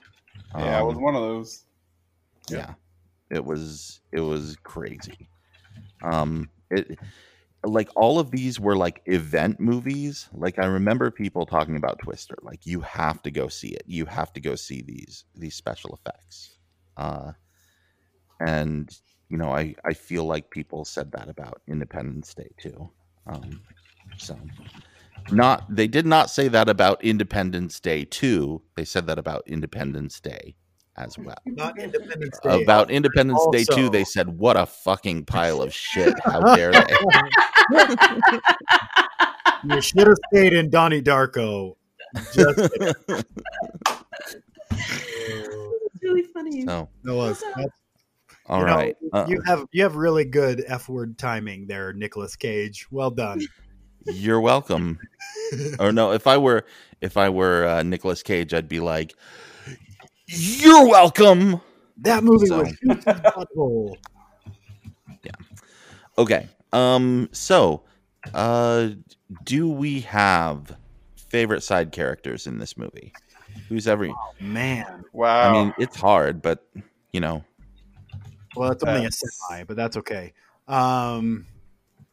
Not quite as hard. I'm gonna go with Semi. Just the semi. This is semi. I mean, define side character, right? Because really, there's two main characters, and then a whole bunch of kind of main. There's three main characters. Who's the third? Who's the third? It's Connery, Cage, and Harris. Those are the three main characters. Okay. Yes. Come on. Okay. I mean, he's the villain, I guess. He's the antagonist. He's the antagonist. The and you have Connery and Cage sharing the role of protagonist. I mean, yeah, okay. Ed Harris has more screen time than Sean Connery, so that's true. But the whole point of the movie is Sean Connery. I thought the whole point of the movie was to tell Andy who Claire Forlani was. All right, favorite side character is, I think my favorite side character was William Forsythe, because he's like the clever FBI guy who really knows what's going on and really hams it up. So I think he had the most fun in the movie. My favorite side character is David Morse is great, but it's got to be Candyman, right? Yeah, it has to be. Yeah. So Candyman and David Morse, but Candyman, not Claire Forlani. Sorry, Claire. Sorry, Claire. You were good in that one scene, but not. She was there for like 5 Claire. seconds, so it doesn't. Yeah, really sorry, Claire Danes. I mean Forlani. I'd have to agree that it has to be Captain Darrow. Tom Baxter, damn good side character. But if I had a gun in the head, I would go with Captain Darrow. Okay. Yeah, I mean, if I can pick, one from each side, I'll go Captain Darrow, and then Candyman, Tony Todd, and then John Spencer as as the head of the FBI. So. Can we also shout out to Stanley Anderson, who played the president, who I never knew was the president because he didn't really look like a president. He looked like Ulysses S. Grant to me, who played Drew Carey's dad on the Drew Carey Show. So shout out. Oh, I'd totally forgotten that. Wow. Yeah, me too. Also born in Montana. So suck it, everyone who hates Montana. Well, there you go. Yeah. Okay. Anyway, Brooke, what about Anthony Clark as the barber? Paul the barber. I'm just screwing with y'all. That was a pretty solid role. That's terribly stereotypical. Did they tell Picasso no brush? Yeah. Doing a lot with a little, but very, very broad. Your good old fashioned stereotypical Michael Effeminate, Bay. Yeah, like let's throw a gay barber in there. That'll be good. Let's do that. We need chuckles. The worst part is I can totally see him saying that in the production meeting. Like, hey guys, we need a gay barber. Oh God, Michael, what's wrong with you? Just go with me here. It's important. Yeah. Okay, Brooke, favorite side characters? Candyman. Okay. And we have said his name enough times that I if Tony Todd doesn't appear on this podcast, I'm going to be kind of pissed. Yeah, we're all gonna die. feel lied to. What Every one of us. do you think Melissa's favorite side character would be? Tony Todd, Yeah. right? So, okay. Yeah. So, okay. Oh, I completely skipped over studio notes. Do we have studio notes on this movie? Oh man, there's so many of them. Okay. Get a new director. I don't know. I think Michael Bay is kind of the secret I think sauce he did here. Honestly, No. I don't know that I would change this movie. I wouldn't. I feel like it is like perfect in its imperfections, and it needs like if you start changing or messing with anything, it's just going to crumble and become something totally different, and it needs to exist as it is. I think more Aaron Sorkin script writing in this would have been good. Oh man, that would have made the movie like 6 hours long. I know. Lots of walking and talking. Walking and talking.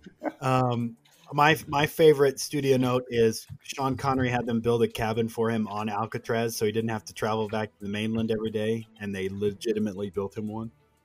Oh, that's hilarious. That's awesome. So I mean, I guess that's a studio note. Yeah. Build me a fucking cabin. Sean fucking Connery. There's a great I barber. am Why can't I get excited. one? Let's see there. I know he had a really hard time with he's like, I'll never shoot in a city again because it took him like 2 weeks to get the permits and everything. Oh, how is the trolley guy not Andy's favorite side character? Okay. Oh, yeah. I completely skipped over the trolley guy, and we skipped over the entire car chase too. Okay, go back to the trolley guy's my favorite side character. The cable car driver is my favorite. Yeah. What? And those he has your two favorite lines, right? Yeah, a couple of them. Yeah. What are his? There's the. I gotta look that up. I was not prepared for that. Give me some more studio notes. Third time Michael Biehn has been a Navy SEAL. Can you name the other two movies he The was in? Abyss. Yep, and you'll kick yourself. Does Aliens count? He was a corporal. Yes. Yeah, that Alien does count, right? Nope. No. He was a corporal in. He was not a Navy SEAL. He Oh, was. they're Marines. Yeah, they're Marines. That's true. So what was the second movie he was a Navy SEAL in, other than The Abyss? You're gonna kick yourself. Shut up. Let me think. Charlie. The Terminator? Nope. No, they weren't Navy SEAls. The movie is I don't know. called Navy SEAls. Oh, fuck no. That was actually something that was in my head. I'm like, was JB, that you're a dick. time in Navy I'm a total SEALs? jackass. Apparently Ed Harris thought the tour guide at Alcatraz was hilarious. So if you watch it, it's just him trying not to laugh the whole time behind the guy because he's like, I just thought that dude was hilarious. So, let's see, what else was there? He didn't want Nicolas Cage to be naked. He thought Nicolas wanted to just show off his body.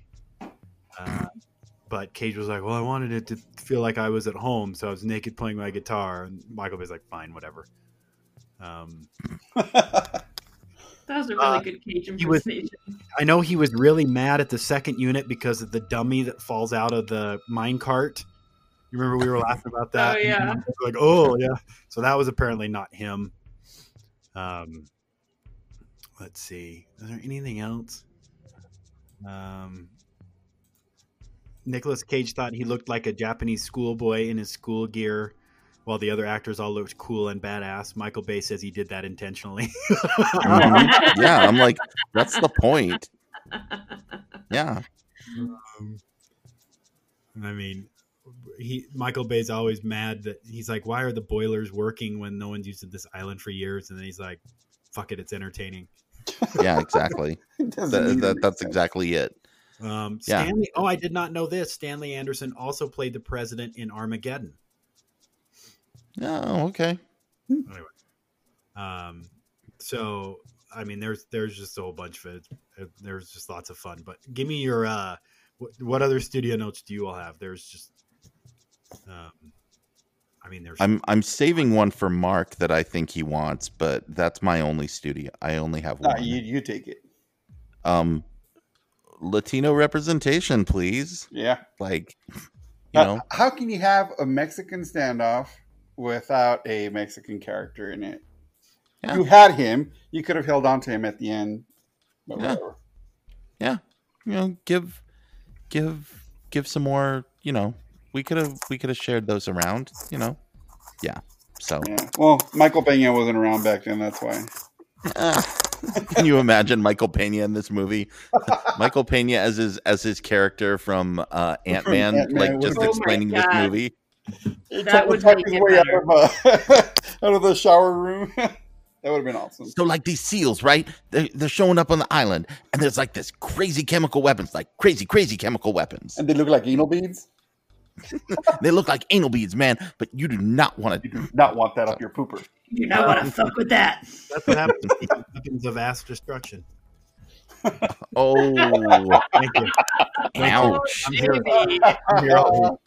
Well, Bring apparently, me home. apparently they were based on the stuff from Iraq, weren't they? Were they? Didn't they say that's what they tried to base them off of? Was some of the descriptions of those weapons? I don't know. That's what I thought. I'm sure in like some alternate universe, maybe, but yeah, I'm I don't gonna know. look that up while we're talking. Yeah. What's this? So one of the things I remember in film class, because I accidentally took some film classes, Michael Bay has Hey, me too. he has like the worst average shot length in history. I believe that. Yeah. Like Hitchcock was 9 seconds per shot. Spielberg's is like 7. Paul Thomas Anderson's some ungodly amount, like 2 minutes. 20 or 15 or something. And Michael Bay's is like 2.6. Yeah. I think this one is like 2.5, which I think after you watch something like Mad Max Fury Road and you realize what a great director really does with a camera, you go, Right. "Oh, I should be getting epilepsy watching this, right?" Yeah. So Yeah. It's crazy. So yeah. anyway, Michael Bay, y'all. more Latino. I mean, there's really no. You can do a lot with this movie, studio notes wise, right? I mean, There is. You need more female representation other Right. than what we got. Yeah. Although, as Brooke pointed out, it is pretty much a dick flick. It is a dick flick. Right, and like I understand having more female representation. I think they could have in the analytics and things, but also I don't see the point of like forcing women in where it wouldn't make sense at the same time. Well, and if we put more women into a Michael Bay movie, like what's going to happen to them? Like, what are they going to like wash a car and like bend over so you can shoot their ass? But you could have had the ops director have been a woman. William Forsythe's character could have Right, been a woman. there are places that it could have happened. I will say one of the studio notes I would have said was the scene where where Sean Connery goes walking through all the hostages in their cells, and they're all like, "Hey man, why don't you give us a hand? Hey guy, hey mister, what are you doing?" And they're all like kind of cheery and not like desperately trying to get his attention to get them the fuck out of there. I thought that was a really weird choice. Yeah. I don't know. He had to have his like Jesus moment though. all right, here it is. In 2016, the Chilcot report on Britain's involvement in toppling Saddam Hussein noted that one agent had falsified claims about absorbing weapons of mass destruction in Iraq, basing his description of them on the nerve gas missiles featured in The Rock. Oh my god! See, now that I believe. Yeah, I had it the other way around. Yeah, you had it the other way Yeah. around, which I wasn't going to believe. But what you're reading, I completely believe. Isn't that crazy though? Gosh. Yeah. No, not crazy because I was about to say I'm like Saddam never had like No, he never had actually shit. stuff this advanced. Like he had like mustard gas and he gassed the Kurds. Like that happened. Right. But he didn't, this is science fiction. Like he never had anything like this. So or anything that needed to be like that ornate. Right. You know? So, yeah. Anyway, that's not at all surprising. Okay, any more studio notes? Okay, best tech or gadgets? The anal beads. It's in general or in the you the never done rocket this was podcast cool. before? The rocket that killed Candyman was cool Yeah. 'Cause he's the Rocket Man. because he's the Rocket Man. Yeah. I will go with the Ferrari because forgot about the that was just fun. The trolley car. Like, I would dude, go you with just the, fucked a Ferrari. I'm gonna go It's with not mine. the Christmas ornament that only the Latino guy can hear. Because what was the thing you guys were talking about during the watch party? Like it was the like a super secret. I can't remember, but anyway, No, it's like he had like Spidey sense. He's like, oh, Yeah. something's gonna happen. And It's Yeah. like, everybody whoa, be okay. quiet. I can hear something from the Yeah. sewer grate. Yeah, that was my favorite tech. The movable orb. Yeah. That Something's poor gonna Ferrari. happen. I thought the trolley was pretty good tech too, though. Trolley's pretty good too. Yeah. Cable cars. Those Shout are out. fun. Shout out to Next Andy. time you go to San Francisco, go on after COVID's over, of course, but go on a cable car. They're fun. No. Yeah. Best one-liners or quotes. man, there's So so many. speaking of that, that's my yeah, that's because you reminded me of the cable cars. We're gonna crash. Save yourselves. Oh, my baby. What was the last part where he's swearing at the guy? He's like, damn it, this sucks. Where's that son of a bitch now? I'm gonna hunt him down. That motherfucker ain't safe anywhere. That's what it was. That's my favorite Disney movie line right there. Yeah, there you go. This movie distributed by Disney and Buena Vista Pictures. So, Disney movie. yeah, Disney movie. I mean, not really, but they made a bunch of money off of it. So they didn't make it, but they distributed it. Okay, other favorite lines. There's so many of them here. Winners go home and fuck the prom queen. That's Butthole. Yeah, I like the I love pressure. I eat it for breakfast. Yeah. Um, All I care about is, are you happy with your haircut? yeah. Oh my god. Um, I will not give that order. yeah. Just was gonna say that was you brought that up earlier. Yeah. Um, That's probably my favorite line over winners fuck the prom queen. even over soft ass. Carla shit. was the prom queen. Yeah, even over soft shit. Yeah, I just that whole scene really does it for me. I think, in hindsight, I wonder, my favorite Nicolas Cage line is the perfect Nicolas Cage line where she goes, "You didn't mean what you said about bringing the child into the world." And he's like, "Well, I meant it at the time." And she goes, "At the time." And he says, in the perfect Nicolas Cage way, "Well, gosh, kind of a lot's happened since then." Right?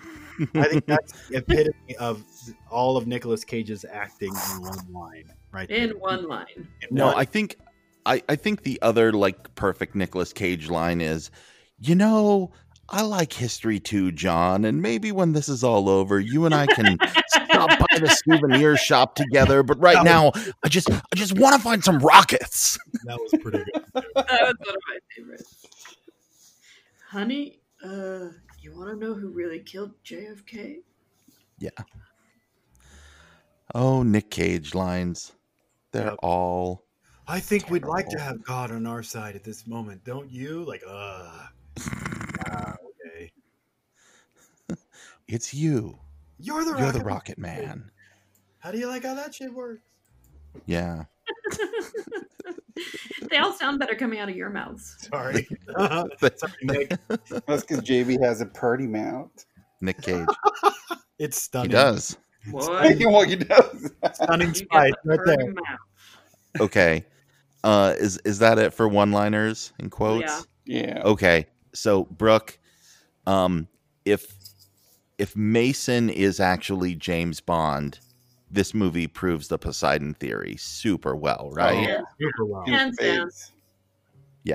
This is a super Poseidon movie. So, is this a good James Bond movie or a bad James Bond movie? The best. Yeah. It's a good No, James Bond it's- movie. If it is a James Bond movie, it's a good James Bond movie. This may be Yeah. where he's the best ethical Bond ever. Like Ever. his Yes. character has no ethical flaws. I mean, other than he kills people, but like he took it. He did what his country asked. He took the punishment for them, knowing that he would be deceived. Right. He helps out everybody. He tries to save everybody's life, and all because he wants to develop a relationship with his forlorn daughter. With his Claire Forlani daughter. Yeah. You know, this movie would be the perfect Bond movie if Bond was a kite and not an asset. Because if he was a kite, then the government wouldn't give a shit if he was caught behind borders and imprisoned. That would have been perfect. But Bond is an asset, and there's no way they're going to let him get caught without him dying or without them killing him. So, yeah, it would have been awesome. But, I mean, Yeah. it's really not a Bond film. But by the premise, by the bit. by the promise, but So- yeah, exactly. Yeah. But yes, if this is a James Bond movie and we assume that Mason is Bond, then yes, Mason is a good person, whereas James Bond is generally ethically gray. He makes moral choices in this movie. Right. So, right. yeah. And he's supposed And to be that's- 83. Is that what this? I believe that's what it's. He's supposed to be 83 years old in this. Is he? Yeah, I I'm thought that. thinking, no. I thought he was mean, supposed to be 83. I figured he was just supposed to be like his own age. Like, Late 60s. I don't know. Mid yeah. to late 60s. Yeah. Oh, Although so they- the theory is that his character is an older version of his own Bond character. However, if he had last played Bond in the early 80s, he would have had to have been 83 years old.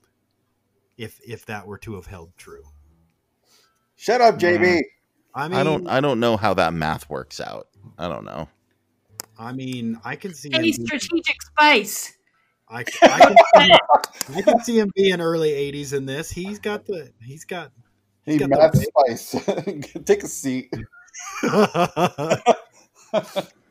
I don't know. I don't know about that. Okay. So, yeah, that's it. That's it for The Rock. That's a lot of fun. Next we are 30 minutes of content about The Rock in there. at least 30 minutes of content about The Rock. There's also Candyman and various things about Provo in the 90s. So that's what this podcast is now. It's not about James Bond at all. It's about Provo in the 90s. So thanks for joining us for that, Mark. You're very helpful in that. sense. Yeah. Y'all got to have Latin representation. You're doing better than Bay. Right. And I'm a woman. You got your 2 tokens, Andy. Yeah. Yep. That's why my I new have you both here. That's my 'cause new you're- favorite line from The Rock, by the way. And I'm a woman. That was so transcendent. I love it. All right. So next up, we're gonna do the Simpsons episode "You Only Move Twice," and then after that, we are going to do Val Kilmer in The Saint. Oh, Yes. So, what a great movie. Love Yeah. that movie. and then I we're hate coming back to Bond in a couple weeks with Tomorrow Never Dies and Michelle Yeoh. It totally So- does. Well, Michelle Yeoh's the best part of that movie.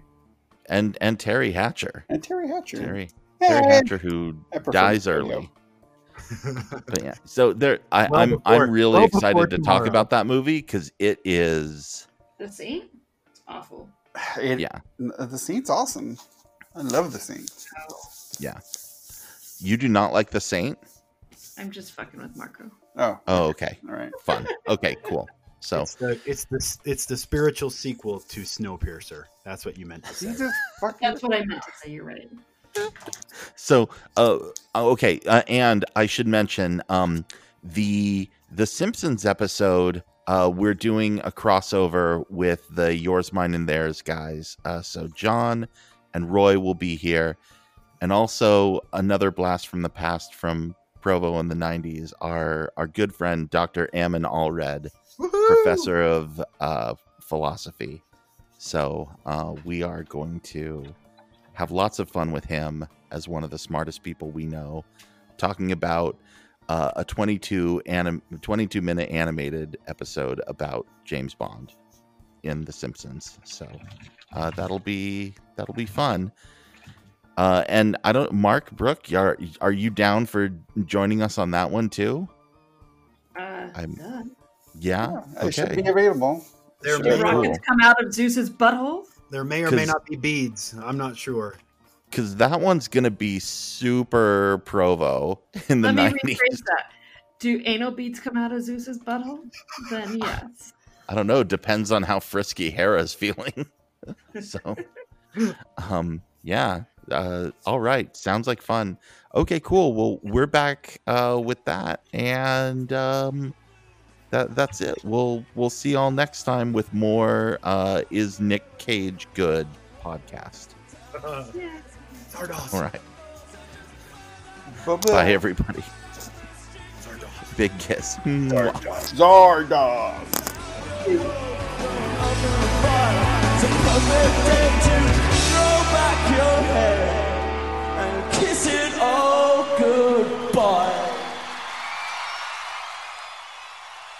Thank you. That will be all. God damn it, that's not all. Because if one of those things gets down here, then that will be all. And all this bullshit that you think is so important, you can just kiss all that goodbye. Sorry, let me. Stupid spreadsheet. Pour some spreadsheets on. At least you don't just go shit. When you need my love. Okay. I'm hot, sticky, okay. sweet. Continue. From my head to my feet. The beautiful people. The beautiful people. Oh, I hate that song. Okay. So